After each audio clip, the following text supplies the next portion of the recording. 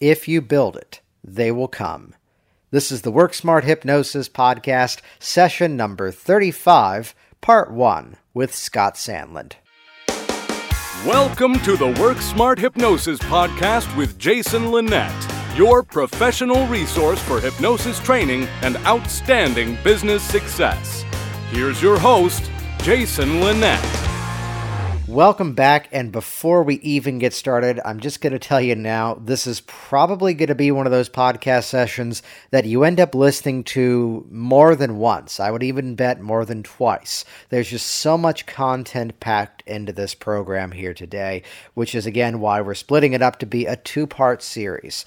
Now, in this part 1 with Scott Sandland, you're going to hear the origin story, and I love using that phrase. It sounds like it's some sort of superhero quest, but in many ways it may be. Something that started off as this little idea that then spiraled and grew and became one of the biggest online, if not the biggest online community of hypnotists worldwide, launching into a convention as well. Now, I'm splitting this program into two parts. Part 1, as you're about to listen to, is basically all about Scott's personal story, how he got into hypnosis and what his journey was in terms of building a very, very different style of business than most of us have even thought about even building. The amount of work he's done to bridge that gap between the medical professions and hypnotism is just phenomenal. So pay very special attention to the information here. And then part 2, we're going to then jump into more of the how is hypnosis learned conversation. So approaches to training hypnosis that tend to challenge some of the older, more accepted ways of doing things, but also at the same time, it's perhaps modeling the way that most modern education is now going. That session, part 2 of this, is going to come to you in a couple of weeks, but let's jump in right away. This is part 1 with Scott Sandland. You took a slightly different path than other people did in that you began by finding a place, and correct me on this, by finding a place that you could be in residence as a hypnotist. Pretty much. I mean, I was doing house calls first while I was finding that. You know, I didn't have the bankroll to get an office, so I was trying to solve for that in other ways. And so I went with house calls and find a place where I could be on staff. And then I went to renting space a la carte from another hypnotist. But yeah, I mean, really, where I got my traction was on staff. Yeah. And your entry point into hypnosis was one that you were a client first, right? Yeah, car accident. Yeah. Yeah. Wow. I was in a car accident where I ended up on pavement, and that hurts incredibly and all over. And so that's what happened to me. I was in pain everywhere, and I was a college athlete in tons and tons of pain. And I'm one of those people that opiates they don't work on, right? You know, there's a percentage of people that the opiates, they'll make me stupid, but they won't make the pain any less at all.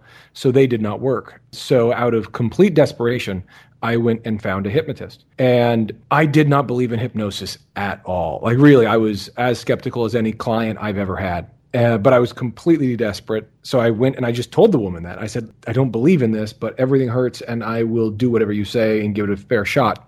And she was completely unimpressed by my criticism and my hesitancy. And she said, look, just do what I say. I did what she said. And in the first session, I had about a 30% reduction in pain, which was a huge deal for me. You know, 30% in 45 minutes was better than I'd received anywhere else. And so I kept going back to see her. I was 18. You know, so I went and I showed my roommates and my buddies. We were all college athletes, so everybody I knew was in pain. So I started just kind of parroting back what she was doing to me, to my roommates and my teammates and stuff like that. And I didn't have an incredibly high success rate because I didn't know what I was doing. But it was enough that I got the bug and I got hooked. And so I wanted to up my success rate. And so I went and I just took classes. And then I was doing, you know, stage hypnosis kind of stuff in dorm rooms and performance enhancement stuff for tests and athletics. And it just sort of ran away with itself that way. Yeah. Were you on a different track before that? I'm sure. Oh, yeah. Yeah. It's actually not that dissimilar from yours. I was a film major, actually. Okay. Yeah. I wanted to be a storyteller. And I guess I kind of am, you know, but yeah, you know how that is. It's that experience that from our trainings, the experience of whatever our own personal life experience is prior to hypnosis, oddly enough, seems to consistently be the best possible experience we could have had going into that. I forget if I told you mine. I was the one watching a stage hypnotist. And probably like you, a number of my friends were the acting majors, and the entire audience was skeptical going, yeah, but this person's an actor. They're faking. And I'm watching and going, yes, he's an actor, but he's not that good. Right. This is convincing. I love this.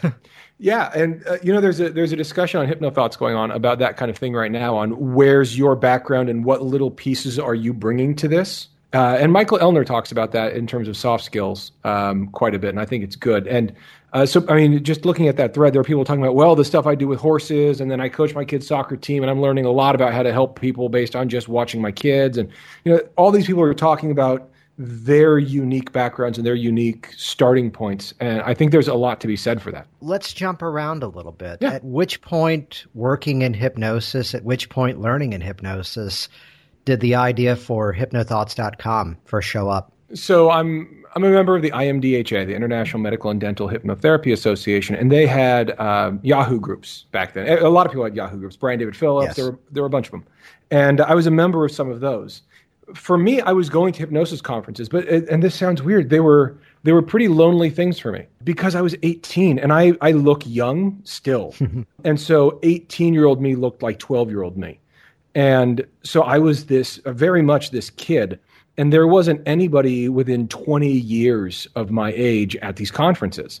And so I would go to the classes, and like you said, the best learning at a conference, I completely agree, happens at the bar and in the hallway and those sorts of things. And I wasn't allowed at the bar, right? So I would go, it was like school for me. I would go to classes, and then I would just go back to my hotel room. And it's like, looking back on it, that's like the saddest, most pathetic thing, that I would just go to these hypnosis conferences and then just go home functionally, just into this hotel room and just study what I had learned. And that's what I did.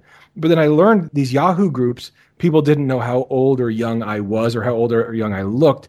And they had to judge me by the content of my character, right? And so because of that, I got more traction. I got better feedback. I got better, coaching and things like that. And then there were guys like Michael Elner and Jim Duncan and Linda Otto and these people that Marty Patton, who was awesome, and Paul Durbin. These people who were really encouraging of what I had going on. And I'm a nerd, and so I started becoming aware of where the Yahoo groups, just from a technological perspective, was completely lacking, right? It's just text, and it's not even very well organized. And even today, they're still, not very well executed. It's really a missed opportunity. They're kind of the same as probably they were about 10 years ago. Yeah. I have one that I first joined in 2008, and I think the Daily Digest email looks identical. Yeah. As if they just gave up on it and just said, here it is. That's really what happened. And so that was when MySpace was a thing, right? Mm-hmm. And so I said, what if we could get all the cool technology of MySpace into hypnosis? And I went to a couple people who had Yahoo groups, and I told them this, and they all said, no, we don't want to change anything. We don't want to do anything. This just works. And so I just made it myself. And for the first, for the first 6 months, it wasn't even called HypnoThoughts. I didn't think it was going to be a thing at all. My goal for HypnoThoughts when I built it was people I knew were going to use it. And it was going to be just like the other Yahoo groups, but it'd be easier to put in videos and stuff like that. And really my goal was someday, let's get 500 people. That would be an insane hope. Like if we got to 500, I didn't know what was going to happen. I was really thinking about 160 was going to be my number. And then it's one of the things that really made HypnoThoughts launch. Most people don't know this. One of the things that was one of the most important stepping stones in the history of hypnosis was one of my mentors dying. A woman that most people don't know, but the people who knew her loved her. Her name was Janet Macy, and she had been an early mentor to me. She was just awesome, and she died, and I was sad. And people didn't have blogs. Like I didn't have anything like that to kind of just vent that, right? And so just what I was thinking about, I just wrote on HypnoThoughts because that was the only place that I could, right? And I just posted it, and I didn't do anything with it, but I sent a link to a couple mutual friends, just who knew her professionally and personally like I did. It just kind of, in a very small sense, went viral in our community. and a bunch of people who knew her. You know, she was real active in the ACHE and was a friend of Gil Boyne's and a friend of Ann Spencer's, who at the time was running the IMDHA, who founded it. And so some of those people all showed up, and they all just started kind of sharing their thoughts. And then they kind of looked around and they went, hey, this thing's kind of neat. And that's really what got HypnoThoughts on the map, was that, which is kind of odd. Well, I'd reference that there's one program that I've done with this podcast that's probably the most downloaded one that I've done, which is that one that I did a little while ago just on 7 things I learned in 2014. Mm-hmm. And it's interesting, too, to look at other people in different businesses, even entirely different things. It's when that element finally comes in where, and I hate to use the phrase, when something is deeply personal, that can't be faked. Yeah. When there's just that true statement of, hey, here's what's going on, and here's what my opinions are, and here's how this makes me feel. It's that moment where, whether it's the politician, where we get that, you look at the scope of recent elections over the last 20 years, and here's the one that people just cannot identify with. They cannot connect with. They can't get on the same plane as that person. So let's kind of take that for a moment into our process. How much, from the theater world, from the film world, there's all this work about finding that character. How long into hypnosis would you say, here's a stream of consciousness, how long into this process of doing hypnosis would you say it was until, if even yet, you've really found your voice in terms of how you do it, what your individual style is? It's a really good question. I prepared that one. Obviously, I just made it up. Yeah, no, that's a great question, because I don't think most hypnotists even know that that's a thing. Well, yeah, it's the phrase of, I had a hobby doing magic as a kid, like up until about high school years, and it kind of disappeared with college as I discovered hypnosis. And it'd be interesting that you could watch somebody and, okay, they're doing this magician for this trick and this magician for that trick. This was I was at the age range where video instruction was flourishing. Right. Which the old school people were all from books. And with hypnosis, you can start to watch somebody and, even from a similar perspective, pick apart where their style come from. So now that I've given you some time for it, you should have an answer now, right? Well, sure. Well, the interesting thing is I launched HypnoThoughts before I really found what I think is now my voice. And it should evolve. But for me, I remember even posting this on Yahoo groups and saying, look, I am good at hypnosis now. I've been working really hard. I've been watching the videos. I've been practicing. I was doing this in college. So I had all these people, just, dorm rooms full of people who would let me practice on them. And so I was hypnotizing hundreds of people, and I knew how to do hypnosis, but I didn't know what hypnotherapy really was. And I didn't know how to get there, because again, I was 20 and looked 16. And so trying to find a voice that was an authority enough to help people with a real issue that still was congruent with how I visually looked was a real challenge. And I remember getting to the point where I could own that, where I could switch from I'm too young to do this to look mentally, in terms of how you psych yourself up, saying, look how awesome I am even at this young age, right? That kind of confidence flip had to happen. I remember the first time I really had to use it, I had a client and it was in the dental office, and he had real issues. There was a lot going on, divorces and business stuff, and, just a real world, a real life. An adult man looked at me and he said, I've got all this going on. What are you, 12? How are you supposed to help me? And he meant it. And he wasn't trying to be insulting. He was saying, I need help. Why the hell did they send you? And I had to answer that question in that moment. He said, how are you supposed to help me? And I looked at him and I said, I can help you because I'm really good at my job. And that just kind of came out. And he was completely satisfied by that answer, which is ridiculous in hindsight. But he was satisfied by the congruence that I had.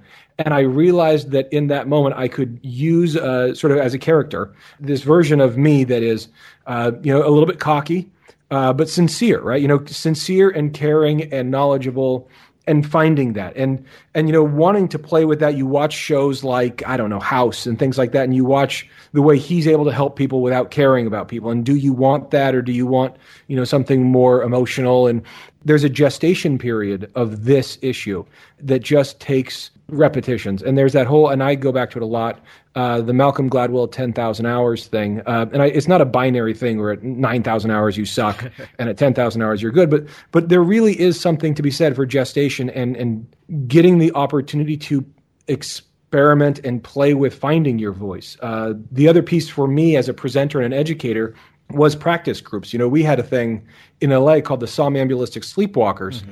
And there were a number of groups, nationally that ran those, started in New York, and there were others. It's a terrible name, but it's a great thing. It was before meetups, and it was a free hypnosis practice group. And LA, we met every week. Other places only met once a month, but we met every Tuesday in a different spot. So we had 4 different locations. And so first Tuesday we met in Long Beach, second Tuesday we met in LA, third Tuesday we met in Orange County. And so we would just go to them, which meant I had to, when it was my turn to present, I would present the Elman induction or, whatever it was. And it meant that I had to present the same topic 4 times in a month, which at that point in my career was incredibly useful. And getting feedback from people on what worked and what didn't. And then watching video of myself and listening to recordings of myself and diving in those ways that I think a lot of hypnotists don't really see the value of. But it's an audition. It's a rehearsal. It's a muscle. And you build that muscle. And the more you do that, the better you get at it. So to me, it's kind of a rambling answer, but it took me until I knew the answer to what is the difference between hypnosis and hypnotherapy for me. Mm-hmm. And once I knew, okay, I'm not just doing hypnosis, I can do hypnotherapy. And some people don't like that word because it has the word therapy in it. But for me, at least internally, there has to be a difference. Because I know what I was doing when I was hypnotizing people, and I know what I'm doing when I'm seeing clients. And for me to understand how to do my job well, I want to delineate those things. Yeah, absolutely. And it's shocking to me how many people don't review their own process. I got my start in this from doing stage hypnosis, and I often would feel that the work that I'm doing in the session is often more stage hypnosis than my stage hypnosis. Not from the sake of entertainment. Give him a round of applause now that his fear is gone. No.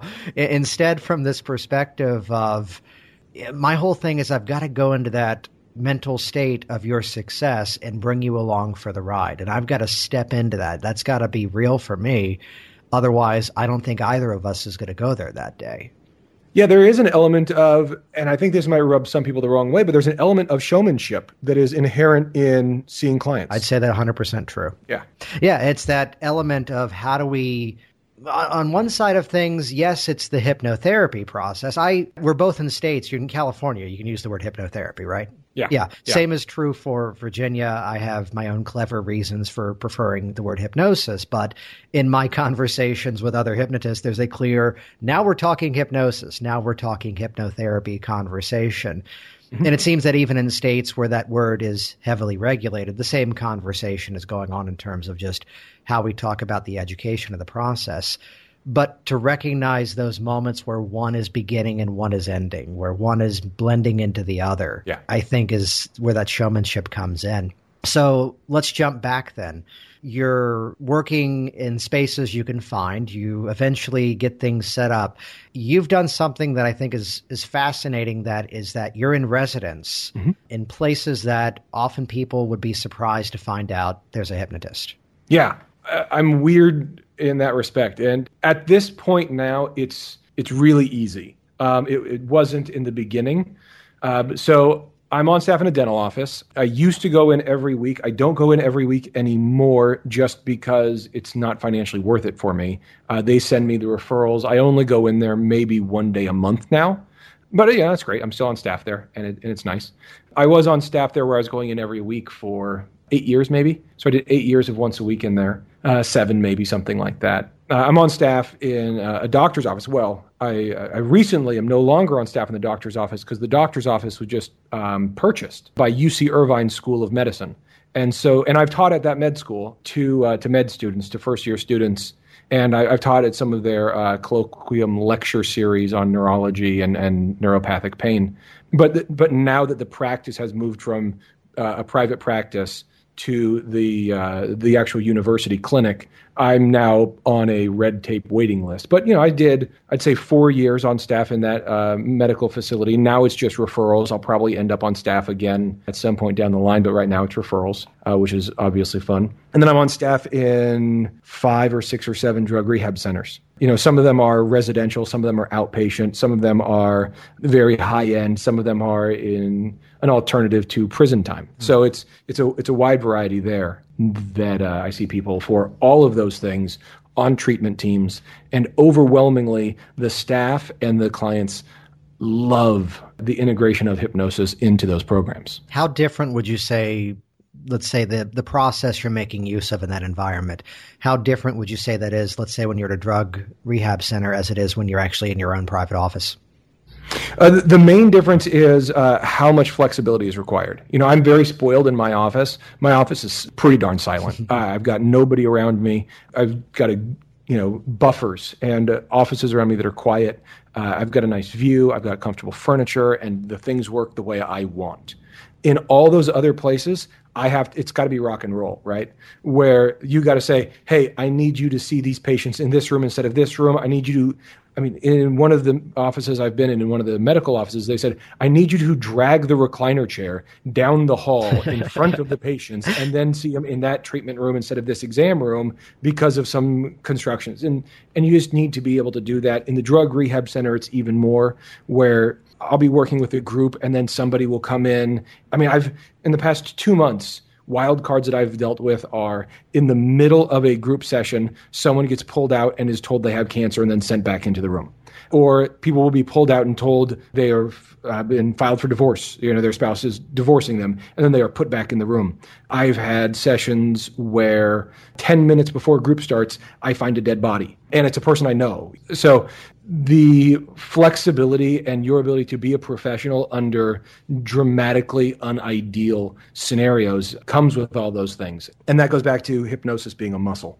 And, you have to flex it and exercise it if you want it to be strong. If you want to work in clinical settings and if you want to work on a team, part of teamwork is not getting your way and still showing up and being a professional. No, yeah, I think back to someone that I met one time at a convention that was making use of a temporary space and for whatever reason that day couldn't see the clients. Specifically, though, because her favorite room wasn't available. Though I have my own story of being made fun of by a client, there's a day a few months back where, and this is by no means a comparison to what you just referenced, but it's the experience where I drive into my office park and there's like 6 power trucks outside and there's no power. Right. Which admittedly I did call a client to say, hey, just so you know, to which he made fun of me and saying, you talk to me in a dark room. Why does it matter if there's power? It's like, oh yeah, that's right. Yeah, their eyes are going to be closed anyway. Yeah, but it's that experience of, call it guerrilla training, call it the experience of just having to make it work, rather than where most people would have probably gone, well, I need it quiet, I don't have my music, I need this. It's why I'm a big fan of this, and as much of a tech junkie I am, that before we started recording, you and I were talking microphones and webinar software. Yeah. Before any of that, I see the people that are making use of headphones during their sessions, making use of technology. Mm-hmm. To which my thought is always, what happens when the power goes out? Which, of course, most people doing that are quite skilled and can do that. But it's that mindset of make it work anywhere. I'd say that's probably made you much more effective in your one-on-ones in your own office in that ideal environment. Oh, yeah. My office, it feels like it's like T-ball. It's cheating because I get to stack the deck completely. And, I meet them at the elevator. I get to do all these things. I've got the right furniture. I get to set up everything the way I want to evoke a set of emotions and to create an environment. And in those other places, I have to be able to do that only using me, right? And come up with whatever the tools are. And some of it's, again, showmanship on what you do to create an environment when all you get is a folding chair. What environmental success tools would you use in that environment where it's someone else's place and it's now you have to use this room? Yeah. So if you're going to be on a treatment team, to me, one of the key things is you can never, I mean, you shouldn't do this ever anyway, but you can never say anything to complain about the situation you're in, right? Mm-hmm. You can't say, oh man, I guess we're going to be in the bad room today, or forgive us while we're dealing with this. You can't do any of that. You've got to just say, this is where we're going and be ready to go. You can't belittle the staff you're dealing with. Even if you back up and kind of make it a more meta picture, and they've done studies on this, and they show that so much of the therapeutic benefit comes from the relationship, right? The relationship I create with my client has a very healing, for lack of a better term, impact. And that relationship has to be portable, right?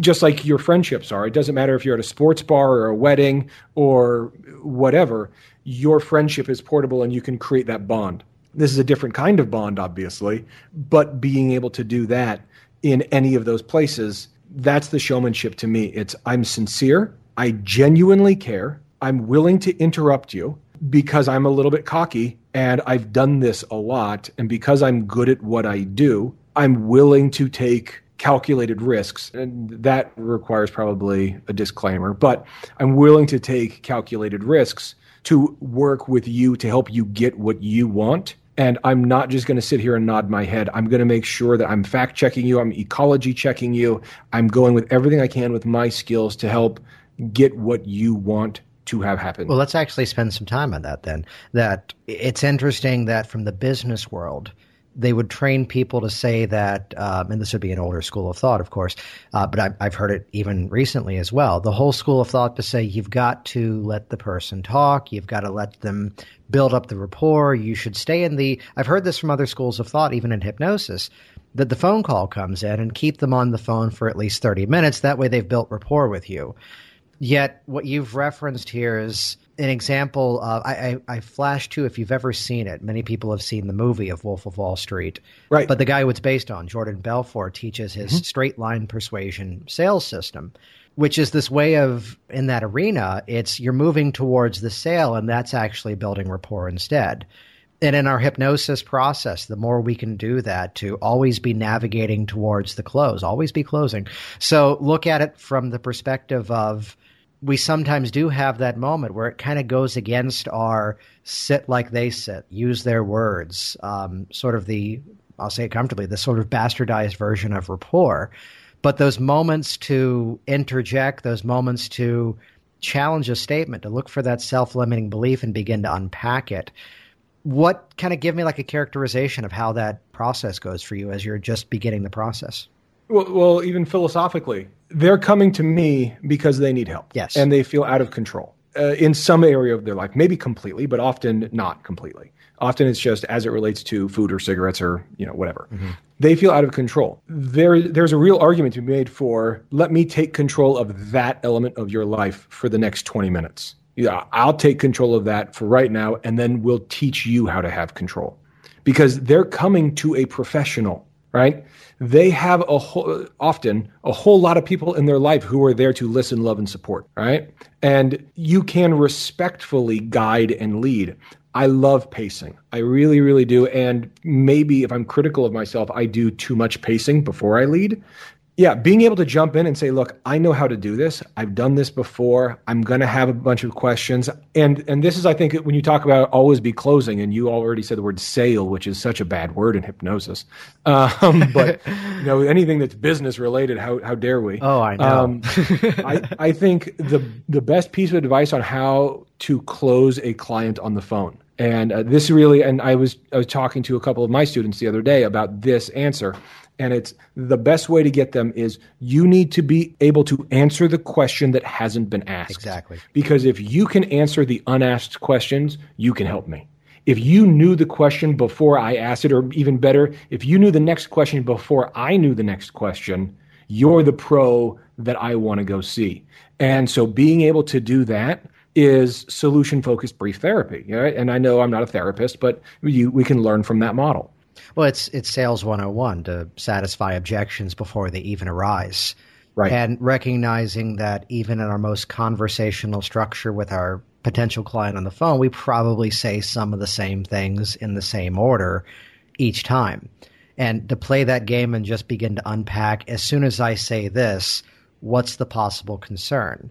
Well, this would be the response to that concern. Why don't I say that concern first then, so this never arises? It's like Groundhog's Day, right? He's not smarter than everyone. He's just been there so many times. Yeah. That's the last reference I expected you to go to on that one. I was expecting chess, but I'll take Groundhog Day. I like that better. Anytime I can get Bill Murray, I'll take it every time.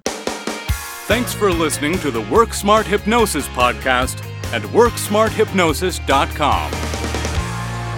Hey, it's Jason Linett here, and just one more quick thing. Have you ever heard the phrase, I felt relaxed, but I don't know if I was hypnotized?